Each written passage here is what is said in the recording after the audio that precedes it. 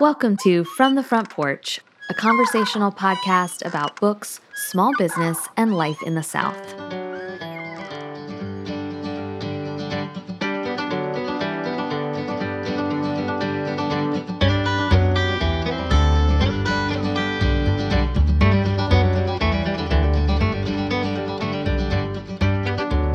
I think it's interesting how some people, some time ago, decided that this was all there was. Well, they didn't decide, they just acknowledged. But then, later, there was more. I guess it can be useful to have geographic lines so that we can tell each other where we are and how to reach each other. But we're always bigger than boundaries. R. Eric Thomas, Kings of Bmore. I'm Annie Jones, owner of The Bookshelf, an independent bookstore in beautiful downtown Thomasville, Georgia. Before we get started, a reminder, we have added more levels of support over on our Patreon page. If you already support From the Front Porch through Patreon, our $5 Front Porch Friends level remains exactly the same. And in fact, we are churning right along in our Conquer a Classic challenge, where we are reading The Count of Monte Cristo. But now, for $20 a month, you can become a book club companion. This includes all the benefits of From the Front Porch Friends, plus access to our quarterly book club and 1 month of Libro FM for free. Our quarterly book club starts in April, and we are reading The Swimmers by Julie Otsuka, and I really hope you will join us. For $50 a month, you can also become a bookshelf benefactor, someone who supports From the Front Porch and The Bookshelf, our independent bookstore that believes in the power of books to shape communities and foster conversations. This includes all the benefits of the From the Front Porch Friends and Book Club Companions levels, plus an executive producer shout-out on each episode of From the Front Porch, discounted and first access to virtual store events, and discounted shelf subscriptions. On top of all that, this month in March, we're giving away 1 year free of Libro FM to anyone who supports us through Patreon on any level. That's $5, $20, or $50 a month. Whether you're new or have been supporting us for years, you'll be entered to win. We'll announce the winner at the end of March. Now, this week on From the Front Porch, I'm recapping the books I read in March. I also feel like I should just disclose that I do have a head cold. Have you ever watched episodes of your favorite shows and you think to yourself, they sound different, and you know it's because the actor or actress has a head cold, but they can't acknowledge it? So I'm here to tell you I do. I do, in fact, have a head cold, and we're going to get through this together. So I'm recapping the books I read in March, and this was a month full of literary surprises, including one of my absolute favorite novels of the year, a collection of short stories, a silly sequel, and yes, a novel inspired by Jane Austen's Emma, but set in the New York City swingers scene, heaven help it all. So, lots to discuss, lots to talk about. Let's get started. The first book I finished in March was Lessons in Chemistry. This is a debut novel by Bonnie Garmus, and it is, I'm just thinking, either one of or my favorite novel of the year so far. It always feels a little early to make that pronouncement, especially when last year I did not read Matrix until towards the end of the year. So obviously there's room for competition, but I adored this book, and it is really hard to explain, and I think the US cover makes it a little difficult. I never want to disparage the artists who create beautiful covers, but the UK cover in this case, I think, does tell a little bit more about Lessons in Chemistry. So if you're not familiar, this book is out on April 5th, and this is a book about Elizabeth Zott. Elizabeth Zott is a fictional character. She is one of the most memorable protagonists I've encountered in literature since Maeve, I think, from The Dutch House. So Elizabeth is a scientist. She's a chemist. She's brilliant, but it is the 60s, and she is a woman. And so she finds herself, through a series of somewhat unfortunate events, she finds herself as the host of a cooking show. I picture a PBS kind of cooking show that quickly gains in popularity because of Elizabeth's hosting capabilities and her scientific sensibilities. So Elizabeth is this really wonderful, deeply thought out, deeply complicated, interesting character. And then surrounding her are all of these really equally interesting, equally complicated side characters, including, and I never thought I'd say this, including a really memorable dog. I don't need animals in my literature. I like them okay, but I don't need that. Turns out I do. There is a dog in this book named 630, the reasons for which will be revealed. But 630 is just truly one of the most lovable characters I've encountered. I love all of the people and the animals in this book. Elizabeth is a strong feminist character. This book deals a lot with feminism and faith and science. And the 60s setting is really realistic and fun. There will be some readers, I think, who want to compare this to The Marvelous Mrs. Maisel, and I definitely would understand that. Although Elizabeth and Midge, to me, are very different types of women, but I think that's kind of what's so lovely about that comparison. This book is fabulous. It's well written. It is plot driven. Like, a lot happens in this book to keep you turning the page, and yet it's also deeply character driven. It's a love story in parts, and it is a mother-daughter story in other parts, and it is a found family story in still other parts. Again, love this. I have a hard time kind of comparing it to anything, but I guess if we're going to take that Marvelous Mrs. Maisel comp and maybe add it to a Katherine Heiny cast of characters, then you might have some amalgamation of what Lessons in Chemistry is. I cannot say enough good things about this book. And if you're like, oh, Annie, did you pick it as your shelf subscription? I did not. I already had my shelf subscription picked. So if that has you hesitating, then this is just a reminder that you should buy it. You should pre-order this. Your future self will be so grateful to your past self. You can also check it out from your local library. You can order it through Libro FM. But I loved this book enough that I feel confident suggesting that you purchase it, because I only buy books that I really love, and this is a book I would buy. So that is Lessons in Chemistry by Bonnie Garmus. Next up, The Unsinkable Greta James by Jennifer E. Smith. Jennifer E. Smith is the writer of some young adult literature that I've really liked, in particular a book called Windfall. The Unsinkable Greta James is her first foray into adult fiction, and I really liked it. This is Your Life, Harriet Chance meets kind of sort of Daisy Jones and the Six. Greta is a 36-year-old musician, a kind of rock musician. She is very popular, but her mother has died, and this is no spoilers. She kind of has a breakdown on stage after her mother's death. And she takes this opportunity, this kind of post-breakdown moment, to go on an Alaskan cruise with her dad. It's a trip that her dad and mom had planned to have together, but instead Greta joins her dad and her mom's friends. There are 3 couples, and they all go on this cruise together. I loved all of the side characters in this book. Greta's dad in particular is really interesting, and their relationship is really interesting. There were parts where I found it to be ever so slightly unrealistic, but I think that's just my own familial relationships kind of playing at the forefront of my brain. There were times when Greta did not seem her 36 years, like she seemed really young. But if you think about what grief can do to a person, I think that makes a little bit more sense, and I was willing to have a little bit more grace for her. This is at its core a father-daughter story, and in fact, in some ways, a mother-daughter story, even though the mother is deceased. There are parts where you can just tell Greta's love and appreciation for her mom. But there is a slight romantic element to this book, actually just enough, in my opinion. So Greta joins this cruise, and then there's a professor on the cruise who talks about Call of the Wild, and like that's kind of his character. So he's this kind of history professor, writer. And I appreciated the little love story that exists between him and Greta, but this is definitely Greta and her dad's story, and it is an Alaskan story. So even if nothing that I have said has just appealed to you, although I think that it should, the setting of this story is really rich and fun, and it will make you want to go on an Alaskan cruise, even though I am anti-cruise just in general. Like, I'm just not a cruise person. However, reading this book might have changed my mind. So the setting is really, really wonderful and realistic and fun.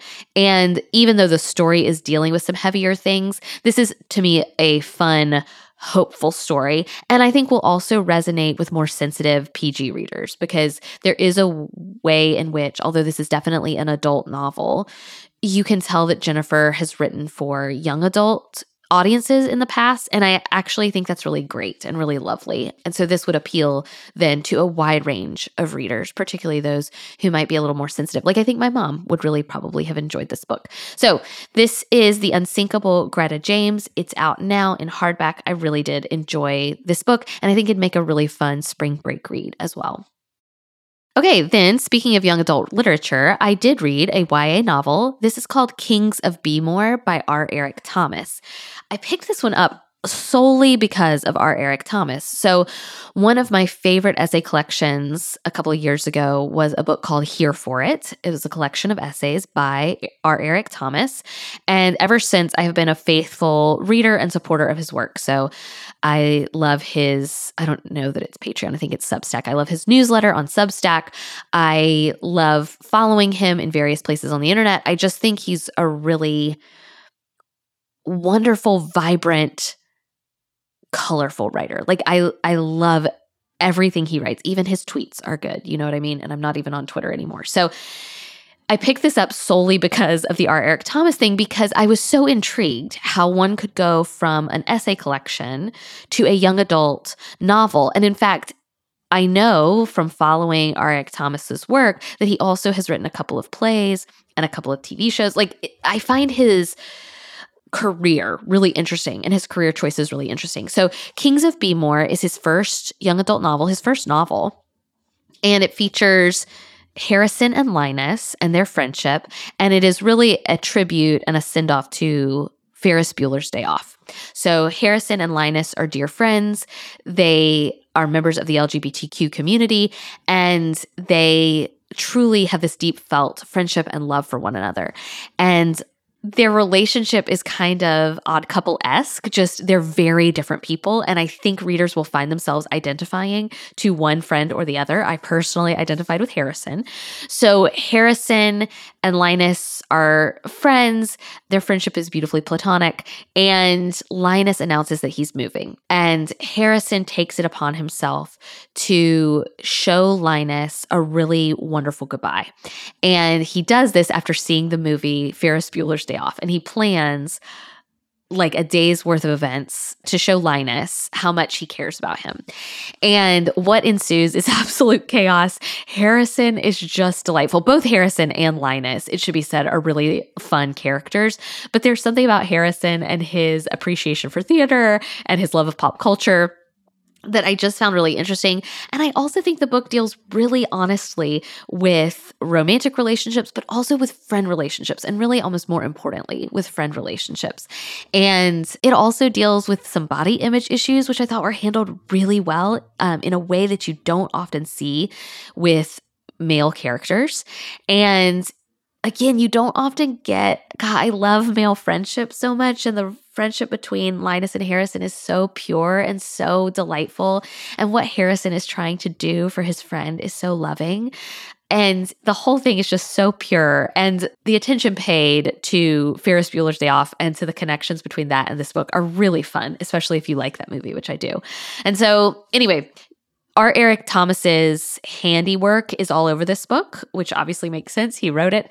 But if you were worried, perhaps like I was, that what you loved about his essays would not find itself in young adult lit, you're going to be proven wrong, because all of these great pop culture references and this kind of witty banter, kind of rat-a-tat banter is all still in Kings of Be-More. And it's got this great, speaking of settings from our previous books, Baltimore is this really, you can tell R. Eric Thomas loves Baltimore, we'll put it that way.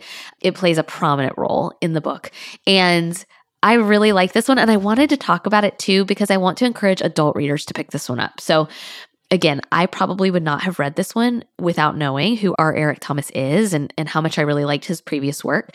But I really hope adult readers pick this one up. It is entirely appropriate for the young adult audience. It is a YA book at its heart, but I think adult readers will really like this one too. So this is Kings of Be-More by R. Eric Thomas. Even if you typically stay away from young adult literature, I think you will like it, particularly if you like theater, if you like stories about friendship, and if you like pop culture references. Like if you're an adult reader who does not typically dip their toe in YA, those are the reasons you should try it. If you don't like any of those three things, then this book is not going to be for you. But if you are normally an adult reader and you are curious, but you aren't sure about this one, if you like pop culture, theater, and friendship novels, this will be for you. Okay, then I finished Left on 10th by Delia Ephron. So I started this one 2 months ago while Ashley, my cousin, and I were in New York together. This was the book I brought with me, and I loved it. But I put it down, I think, honestly, I don't know, to read for subscriptions. I'm not sure. Anyway, I put it down and I picked it back up. This is just kind of a fun aside. You can hear, like at the end of every episode, I tell what I'm reading. And most of the time, I hope I'm finishing those books. But if I'm not, if you don't hear it in a reading recap, it's because I either put it down and kind of gave up on it, or it's because I put it down and I'm going to pick it up and it's going to be featured in a later episode. And that was the case with Left on 10th. So this is by Delia Ephron. Delia is, yes, Nora's sister. Also, yes, I've been pronouncing Ephron wrong, I guess, this entire time. Who knew? I heard Delia on the audiobook pronounce her name this way, and so that is how I will be pronouncing it. So Delia Ephron has written this beautiful memoir about grief and sickness and love. And I think it's really going to be pitched as kind of this love memoir because it's about Delia's, the death of her first husband, and then her almost immediately falling in love with someone new and love after a certain age, I think. That's how this is going to be pitched, and I totally understand that. And I think that's valid. And certainly the love story is one of the things to love and appreciate about this book. But I'll tell you what I really appreciated was I really appreciated the friendship elements of this book. So Delia is chronicling the death of her husband and falling in love all over again. And you can tell perhaps she was even writing that story. Like that was the story she was going to write. But instead, about a third or halfway through the book, Delia is diagnosed with a similar form of cancer that her sister Nora died from. And so the back half or the back portion of the memoir really becomes about Delia fighting this sickness and this illness and how this new love reacts in the face of mortality and death and the people who come to her aid. And she really does this beautiful job of kind of juxtaposing her relationship to her sister and how Nora dealt with illness and how Nora dealt with grief and how Delia deals with illness and grief. And I thought the way she handled that while respecting Nora and clearly idolizing Nora, but also over and over again telling in the book and to herself, I think, you're not your sister. I'm not my sister.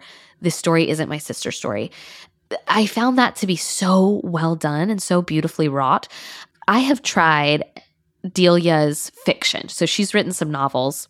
You've probably seen them on the shelf, or I think like in Good Housekeeping or something like that. Like I've seen them in magazines before, and I've tried them and I liked them, but I do not think I finished them. And if I finished them, I cannot remember them. This book is great. This memoir somehow manages to be, yes, a novel or a memoir about one's journey through cancer. And yes, a memoir about grief, but it's also very much about Delia's friendships and the women who get her through this really traumatic time. And it's also, of course, as to be expected from an Ephron, it's a tribute to New York. And I adored it. I know Ashley listened to this one on audiobook and loved it. I listened to a sample and really liked it, but I chose to finish in print format. Thoroughly enjoyed this one. Also, I really liked reading a book by someone older about her life. Like I want to always be reading books by people who are older and wiser than I am so that I can know what comes next, right? So that I can know how to face what lies ahead. And Delia writes with such hope. I really liked this book a lot. So this is Left on 10th by Delia Ephron. Then I picked up The Last Suspicious Holdout. This is a short story collection by Lady Hubbard. You may recognize Lady Hubbard from her debut novel, The Rib King, which I started, one of those books that I started and did not finish, but I really liked what I read. It reminded me of Deacon King Kong by James McBride. This is her short story collection, and several of these short stories were published previously. Not all of them, but several of them. And so you may be able to Google around. I'll tell you kind of some of my favorites in a second here. But there are 12 stories in this collection, and they are all set between 1992 and 2007. So they kind of span a couple of decades. And it's all set in the same neighborhood of this unnamed city, or at least, if not in the same neighborhood, in the same city. Although you can see many of the characters moving in and out of these different stories. So a little bit like Olive Kittredge or 145th Street. Like, this is a book about a place, and then the characters just kind of exist in this fictional place. It is an unnamed fictional location, although for me, and I think I even Googled this to look this up, it felt very much like New Orleans to me, is the vibe that I got. And there is one story that addresses, I can't remember if it addresses it by name or not, but it's clearly addressing Hurricane Katrina. And so for that reason, I kind of pictured New Orleans as the setting. And I really liked this book. Short stories can be hit or miss for me, and I would not recommend a collection that I did not enjoy, but I really liked this one. I think because of the connectivity and because I was so intrigued and excited to see what had changed in the community or what people had changed over the span of time covered. So like I said, the first story starts in 1992, and I think the last story is set in 2007. So you really get to see the politics change. You get to see what doesn't change, which I also thought was really interesting. So like some of the issues that this community faces don't go away. And then there are some local politics that I found really interesting, and some of the characters and how their characters changed and developed over the course of decades. I loved this book. Two of the stories that I liked the best, so if you kind of want to get a sense of if you would like this, 5 People Who Crave Sauce, I thought was such a great standalone story. And I'm pretty sure it was first published in the Oxford American. So I feel like you might still be able to find it online. And then my other favorite story is the title story, The Last Suspicious Holdout, which I don't know if that was published previously. But if you want to get a sense of Lady Hubbard's work to see if this collection would be for you, Google 5 People Who Crave Sauce and see what you think. I really liked this one. I don't finish short story collections that I don't like, because to me they're so easy to pick up and put down and you could just read a couple. But I really liked this whole thing, particularly if you, if you liked the book that came out earlier this year called Brown Girls. Brown Girls meets 145th Street, and you have The Last Suspicious Holdout by Lady Hubbard. Next, I finally got to dive into a book that Olivia has been recommending, and I meant to read it earlier than this. Like, I fully intended to take it with me on the plane to New York, and then, life happened, and we had to leave in a hurry, and I didn't get to grab any of the books I was originally intending to bring. So I finally got to pick up The Appeal. This was kind of my reward for making it through some prep work for our spring literary lunch. A lot of the books I've talked about today, we talked about in the spring literary lunch. And so that's what a lot of my late February, early March reading was devoted to. So once I finished that, I rewarded myself with Olivia's recommendation, The Appeal by Janice Hallett. This book is fantastic. I want to sing its praises, particularly because I think it is being overlooked. Now, several readers I know had read this and also loved it. Like, I have really only heard, I think, one reader respond that she didn't love this one, and I think it's because of the format. Let me tell you about it. So this was an Olivia recommendation, and I do think the less you know about it, the better. So I'm going to try to speak in real generalities here. But this book is told in emails, texts, and even like the occasional Post-it note. And I know that unconventional format is not for everyone. I think when it is done well, so I think about the book Hey Ladies, which I continue to talk about. I love that book so much. I think when it is done well, it is really fun and really actually can show an author's intelligence in how they can tell a complete story. I'm thinking about The Attachments by Rainbow Rowell. It is unfathomable to me how you could tell a complete story through text and emails, and yet the books I've just named do that. And The Appeal definitely does this.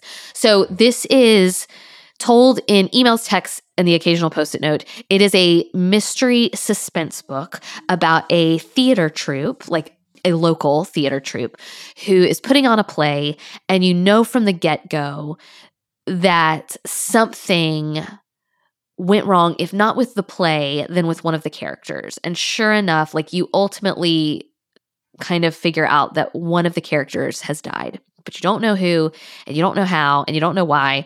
And you just know it was kind of suspicious. And so it just unfolds. Again, I don't want to tell very much. It just unfolds through texts and through emails. And somehow the entire story is told very cleanly and very intelligently. And that is a testament to Janice Hallett. Like, I don't know how she did it. Olivia told me Janice Hallett did not have like a spreadsheet or anything for this book, which once you read it is truly, I mean, I do not know how she did this. This is like Agatha Christie-esque. Like, I'm thinking The Guest List by Lucy Foley. So it's kind of not And Then There Were None, but you've got this wide cast of characters. You almost get a little bit lost in how many characters there are. And you're trying to figure out, it's like Clue. It's like Clue. It's like the book and movie Clue. It's like the movie Clue. Okay, if you like Clue, you will like this book because it's got this really unruly cast of characters, kind of unwieldy. And you, the reader, are trying to like read between the lines, and you're trying to read through the texts and emails, and you're trying to read what's not there. Do you know what I mean? So you become, in a sense, an investigator of this crime. You become the detective. And I loved it. I read this and kept thinking, truly, with every page, I just had the biggest grin on my face, which there's a murder. So that might be surprising, but I just was having such a great time. It's such a good time. It's Clue meets Finlay Donovan in the sense that Finlay Donovan was the last time I read a book like this and just felt like, wow, this is a blast. Like, this is so fun. I finished it, and that's the first thing I thought. I think that's the first thing I posted to my Instagram story. Like, this was a blast. This was super fun. So this is The Appeal by Janice Hallett. I have only known people who have read the physical copy of this. So check it out from your local library, buy it from your local bookstore.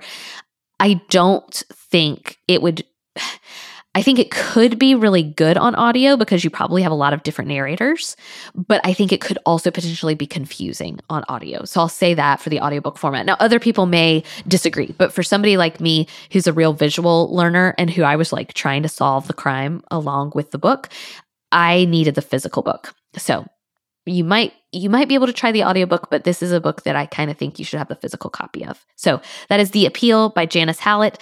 Once again, just a fantastic Olivia recommendation. I loved it. Okay, then I picked up a book that I had seen my friend Marcy post about on Instagram. This is The Roughest Draft by Emily Wibberley and Austin Sigmund Broca, co-written by those two authors. This is your standard rom-com. Like, I picked it up, I think I actually picked it up much earlier this year, but finally kind of got around to it and decided to read it as kind of a reward, much like I did with The Appeal. It is about Katrina and Nathan. They are best-selling authors who co-wrote like this award-winning New York Times best-selling book together, and then they split ways, and nobody kind of knows why they split ways. I'm picturing like a Civil Wars-esque, not the Civil War historic, the Civil War's music. Like, did you guys listen to the Civil Wars? Just me? Anyway, their breakup was bizarre and sad, and I miss their work so much. And so that's what I was kind of picturing, where these two writers had written this great work together, but split up, and nobody really knew why. And their subsequent work was just not as good. Although, for the record, I do really like Joy Williams' solo work. Okay. Anyway, so it's about Katrina and Nathan. To me, this is very reminiscent of Beach Read. Like, I know you're going to get that comparison a lot because Beach Read was like this best-selling rom-com, and so publishers are going to want to make that comparison. And I get that, but I'm here to tell you, no, this really is. This really is reminiscent of Beach Read. If you liked Beach Read, you will like this book. I have been very hit or miss with the romantic comedy literary genre lately, and that is because I am not really... I think the reality is I'm not a romance reader. I have many friends and book lovers who are. And so their reviews of rom-coms are probably better to the genre. I find that I love a handful and the rest I don't really enjoy. And that's what I'm discovering about myself as a reader. This is a fairly new development. I'm still testing this theory out. I'm here to tell you I really enjoyed The Roughest Draft. Like, I really liked it.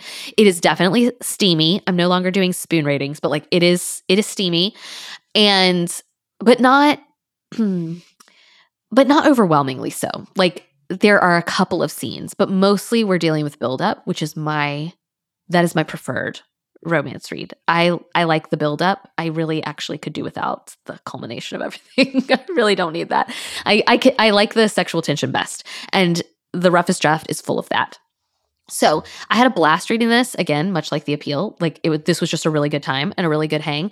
These two writers discover, of course, that they remember that they have signed a contract. And so they've got this best-selling work that they've done, but they split ways. And now they realize that their solo careers are not really going as successfully as they might have wanted. And their publishers are begging them and really forcing them. They're reminding them of their contract to write their second book or their third book. I can't remember. Anyway, so to do this, they go back to the place where they wrote their first book, and they go to the Florida Keys, and they stay in a rental house together, and they hunker down and force themselves to kind of write this next book. Obviously, sexual tension ensues.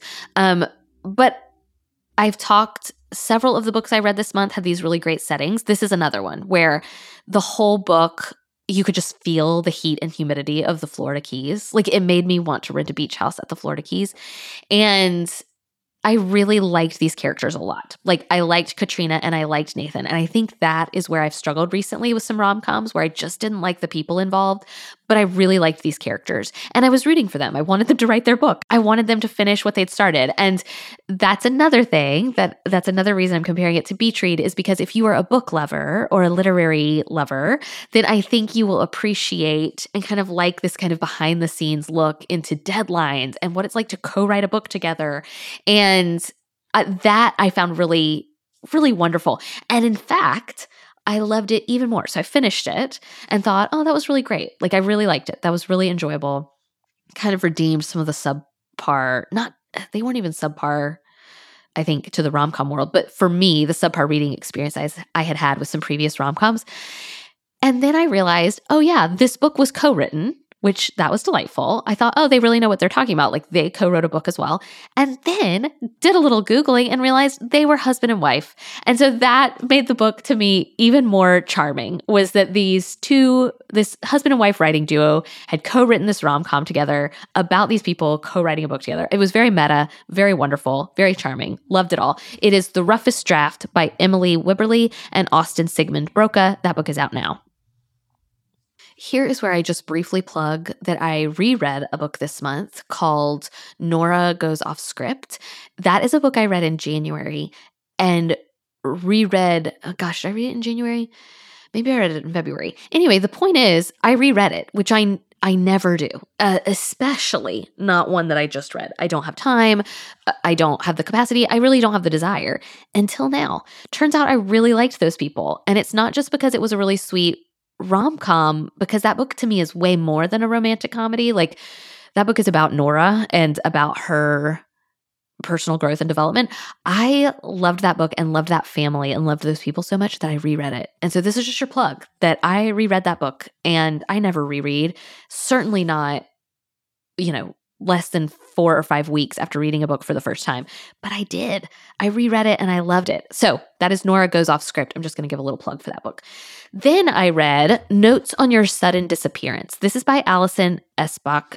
She has written a previous book that I had not read, I believe called The Adults. I had not read this. However, I picked this one up. It's an ARC. This book releases on May 17th.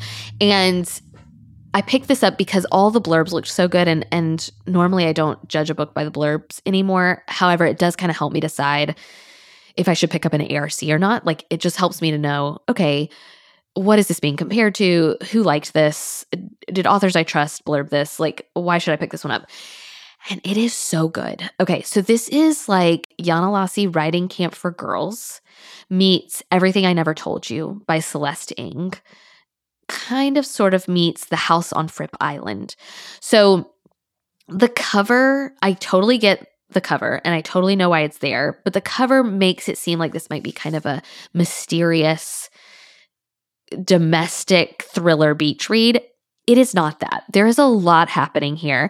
Our main character is Sally. Sally is the younger sister of Kathy.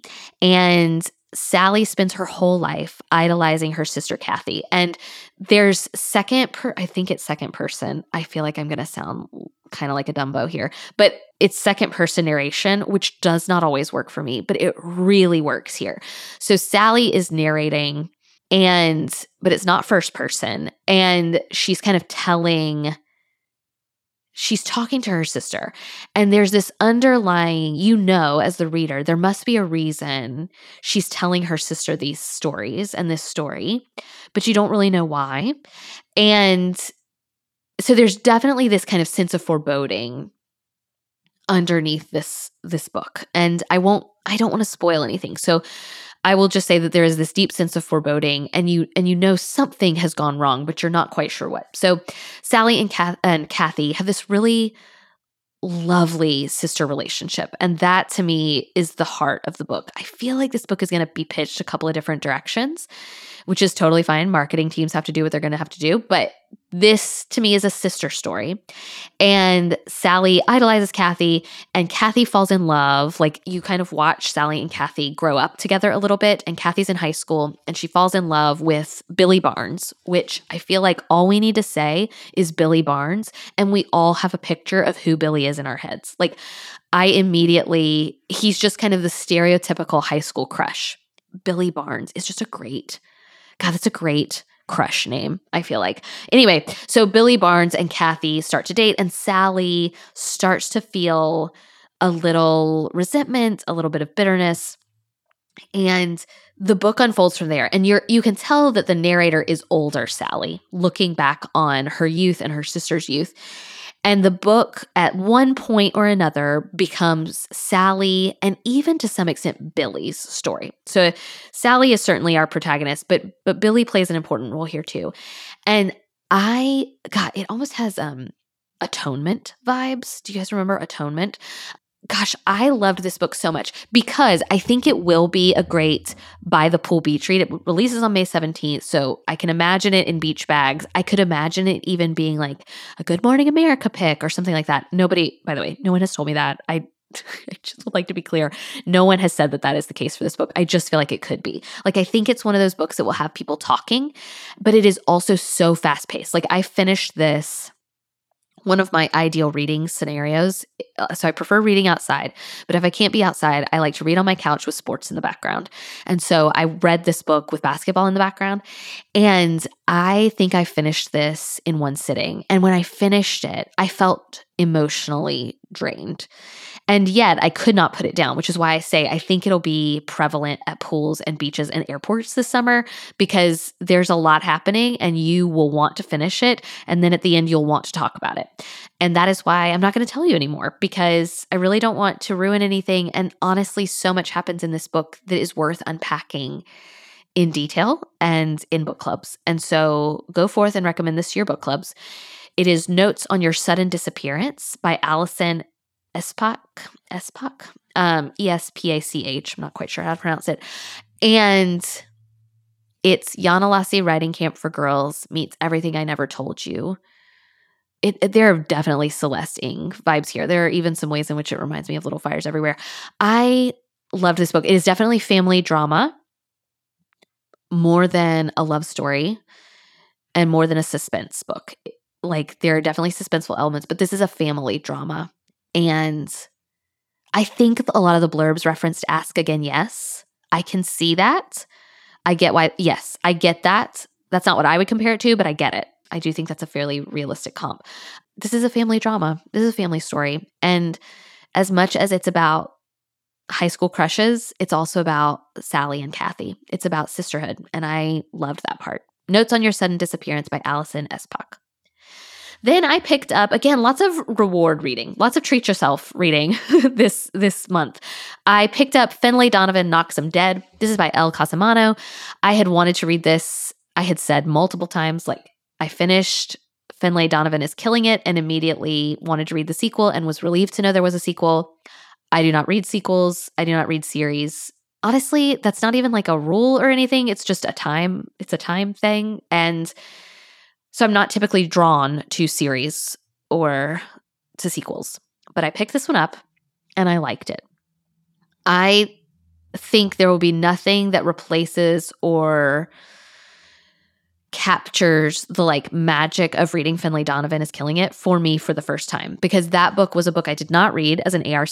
Olivia had told me about it, and she is a great hand seller, but I really just picked this one up because I went to the beach and needed something to read. And therefore I went in with super low expectations and I loved it. I went into Finlay Knocks 'Em Dead with high expectations. And therefore, I think my reading experience, also, I don't read sequels. I think that mindset definitely affected my reading of this book. However, if you're here for a good time, and if you're here just to read a sequel, this is great. This is a continuation of the story. You get more Finlay, you get more Vero, which I really like. I really like Vero. She's the kind of sidekick character, but she definitely is much larger than a sidekick. I really like her, and she was given a lot more story this book. However, and look, this is why I don't read these. You could just tell there is so much more to come for that character, and so some of her storylines did not play out in the ways that I wanted them to. They did not get fully fleshed out because they're probably going to get fleshed out in book 3 or book 4. And so this isn't even like a sequel and it ends. This is a sequel. This is clearly going to be a series. And so I think if you like Finlay Donovan, keep reading the series. This is thoroughly enjoyable. But if you have not read Finlay Donovan, please do not read the sequel. Read Finlay Donovan is Killing It. Read that one first. And then if you liked it, continue on to the sequel or leave it as a standalone. I think you could certainly do that too. I don't know if I will read the third one of these, but I really liked being back in Finlay's world. It took me a minute to readjust, I'll be honest. It took me a minute to readjust and to remind myself I read that book almost a year ago. I read that book last June, and now I was reading the sequel. And again, I think that is my own fault for not quite knowing how to read a sequel. Do you know what I mean? I just wasn't quite sure. I kind of felt lost the first couple of chapters. I was like, wait, what happened in the last one of these? And now there's a Russian mob element. And really, I think I could have just read Finlay doing accidental hits. She's an accidental hit woman, if you're not familiar. If you didn't read the first one, she's an accidental hit woman. She's a mystery writer, and somebody overhears her in a Panera Bread and thinks she's a hit woman. And I could have read about Vero and Finlay, Lucy and Etheling murders for the rest of my life. I could have read those books forever. And kudos to Elle Cosimano, because she's not doing that. She's being creative and she's being intelligent with how she tells the story. I'm just saying I would have been content just to read about Finlay and Vero being bad at murdering people. But here we are. That book is not this, and that's fine. So this was Finlay Donovan Knocks 'Em Dead, a thoroughly satisfying sequel. If you've read the first one, you might try this one. Okay, and then I closed out the month. I really am not sure why I picked this up. So we're going to talk about it. It's The Lifestyle by Taylor Hahn. And perhaps you immediately know what a book called The Lifestyle would be about. I really did not. I will be honest, what I saw, this is an ARC that I received. This book comes out on June 7th. And so I had the ARC. So the reason I picked this one up is because the blurbs talk about this being the most fun Emma adaptation since Clueless. That's kind of how it's being billed. And so I was like, oh, that sounds like a good time and a good way to kind of finish out my month. And I had just read Finlay Donovan, so I thought, let's just read something fun. And then we'll move on because I'm also reading Beloved by Toni Morrison, which we're going to be talking about in an April episode of From the Front Porch. Hunter and I are going to be talking about it in about 2 weeks. So I've been reading Beloved, which is very heavy. And so I was like, let's read this very fun book called The Lifestyle. Well, The Lifestyle is about swingers. And once I got in, I just couldn't stop. And that is who I am as a person. And you should just know that it takes a lot for me to put down a book because it's often because I have to read something else. So if I'm reading a book that I don't really like, I'll put it down. But often that is because I have pressure to read something else. Well, I did not have pressure to read anything else. Okay, I've read my shelf subscriptions for the next several months. So I was just like, why not finish this? But you should go into this knowing that this is about the New York City swingers scene. And therefore, the subject matter reflects that. So that's going to be that's my caveat. That's my warning that this book, Jane Austen, I'm not sure would know quite what to do with this book that is about the New York City swinger scene that has scenes at swingers clubs. And yeah, so you should go into this knowing that. You should be armed with that information. So the main character is Georgina. Georgina is our Emma-like character. This is being billed as an Emma retelling. I get it. I'm not sure. Georgina felt like Emma. She felt like Emma Woodhouse. Like, she felt like Emma. Beyond that, this book does not follow the Emma trajectory. Do you know what I mean? So a few years ago, I read a really wonderful book, I think by Curtis Sittenfeld, and it was a retelling of Pride and Prejudice, and it was called Eligible. And it was a retelling of Pride and Prejudice, and it was hilarious. Laugh out loud funny. I loved it. It's a great backlist title if you're interested. Okay, this, to me, the comparisons to Emma, like Clueless is more of an adaptation of Emma than The Lifestyle is. However, Georgina is clearly inspired by Emma Woodhouse. And she is this character who's in this perfect marriage. She has the perfect career. She's a lawyer. Her husband's a lawyer. They've been married for a few years. She's like, has this picture perfect life. She has beautiful friends. She's beautiful. And she's always trying to make things better. She's always trying to, like, she takes on a mentee at her law firm. She tries to make her marriage better. She's concerned about her friends' marriages. Like, she's a meddler. She's a world-class meddler, which so is Emma. So, like, Georgina is very much that. And Georgina is a really likable, fun character. And Georgina, like, within the first few pages, walks in on her husband having an affair, having a sexual encounter with her mentee. Which there are so many things then that happen in this book that I'm like, why, Georgina, why? And so maybe that is also Emma-like. Like, there were just parts of this that I wanted better for Georgina. So nevertheless, Georgina walks in on this encounter. She doesn't know what to do. She doesn't know whether her marriage deserves or needs to be saved. And then she thinks, why not become a swinger? Because sure. And so Emma and all of her friends decide to become swingers together, which immediately sounded like a horrible idea to me, but what do I know? And so they all join this swingers group together, all of their friends and their husbands and like their significant others. Again, absolute disaster. Sounds like a terrible idea. But it is interesting, and it does make for interesting, very funny scenes. I read a book a few years ago. Again, accidentally, I do seem to stumble upon these books about swingers. So I read the book called The Arrangement, where I thought I was going to be reading one book, and instead I was reading this really funny book by Sarah Dunn about an open marriage. I wound up, actually, loving that book. The Lifestyle I did not wind up loving, but there were laugh out loud parts to it and a lot of cringy parts, lots of cringe, just because, again, Georgina and her husband Nathan become swingers with all of their best friends. So there's going to be a lot of cringe. And of course, while they're swinging, is that the proper phrase? While they're embarking upon the lifestyle together, Georgina encounters her college love interest, like her boyfriend from college, because of course. And I guess he is supposed to be Mr. Knightley. I will be honest, this was where the Emma parts, I mean, I think it's Swingers is when it kind of fell apart, but like that's where this kind of fell apart for me. However, compelling, definitely compelling, finish this in a day. Compelling, laugh out loud funny, cringy in parts, enjoyable, deals with the swingers lifestyle. So like, this is not a PG book, okay? This is not a PG book. And that's The Lifestyle by Taylor Hahn. It's out on June 7th. If you liked The Arrangement, you might like this, although this is even more. The Arrangement is about an open marriage and kind of the consequences of that. There were scenes in this book that I was like, oh yeah, I feel like I recognize this from that time Stabler and Benson went undercover during Law and Order SVU. Like, so there are some really interesting scenes that I think other readers, like also not sensitive readers or not prudish readers, will probably love this. Like, I need to be upfront yet again with my prudishness. And so you just need to know where I'm coming from.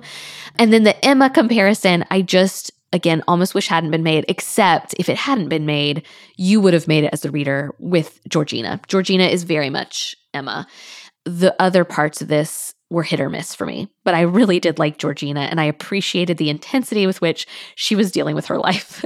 And she was very funny. The book is very funny and well written. And I will say, I will be on a lookout for what Taylor Hahn writes next. Like, even though this did not scratch all of my metaphorical itches, so sorry, I did like the writing, and I thought, if she can weave a tale, like Taylor Hahn, there's something here. This might not have been 100% for me, but future works could be. So that is called The Lifestyle by Taylor Hahn. It is out on June 7th.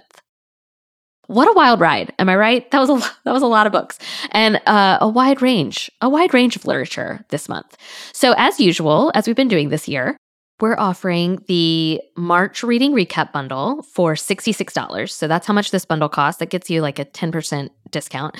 So it's the March Reading Recap Bundle, and it's going to include Lessons in Chemistry, The Appeal, and The Roughest Draft. So it gets you bordering on some literary fiction. Lessons in Chemistry, to me, has a lot of commercial appeal, but some literary fiction, a mystery thriller, and a rom-com, 2 hardbacks and a paperback, $66. You can find the bundle online through the link in our show notes, or just go to bookshelfthomasville.com, then click or tap podcast and shop from the front porch. So this month's bundle, again, includes Lessons in Chemistry, The Appeal, and The Roughest Draft. A really good bundle, if I do say so myself. This week, what I am reading is brought to you by the 101st Annual Rose Show and Festival here in Thomasville, Georgia. We are just about a month away, maybe a little less, from the annual Rose Show and Festival. And you can tell because there is something going on like every weekend, every night here in Thomasville. There is something. This evening, after I finish recording this, I am headed to the Thomasville Entertainment Foundation's concert. They brought to town the Swing Time Jive Aces, and Ashley and I have season tickets to the TEF performances, and so we're headed to that tonight.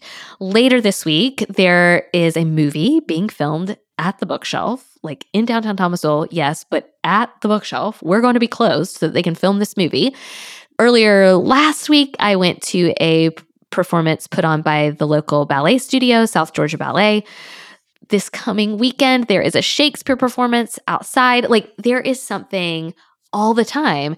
And that's how you know it's spring in Thomasville. It's the allergies, which you can hear in my voice today. And it is the fact that there is something on the calendar for almost every night or weekend leading up to Rose Show and Rose Festival, which kind of to me is the culmination of spring events. It's like the demarcation between spring and summer in Thomasville. So I hope you will make plans to join us in a few weeks at the Rose Show and Festival, or come to town early and enjoy any of the events that I've just mentioned, like all the different things going on in Thomasville. Again, something every weekend, most of it within walking distance of my house, of a hotel, like all of it kind of in downtown Thomasville, so that you can experience the walkability and the small town vibes available in Thomasville. This week, I'm reading Another Marvelous Thing by Lori Colwin. Thank you again to our sponsor, the 101st Annual Rose Show and Festival here in Thomasville, Georgia. If you want to come for the weekend and experience the flowers, fun, food, and shopping in beautiful Thomasville, Georgia, plan your visit at thomasvillega.com.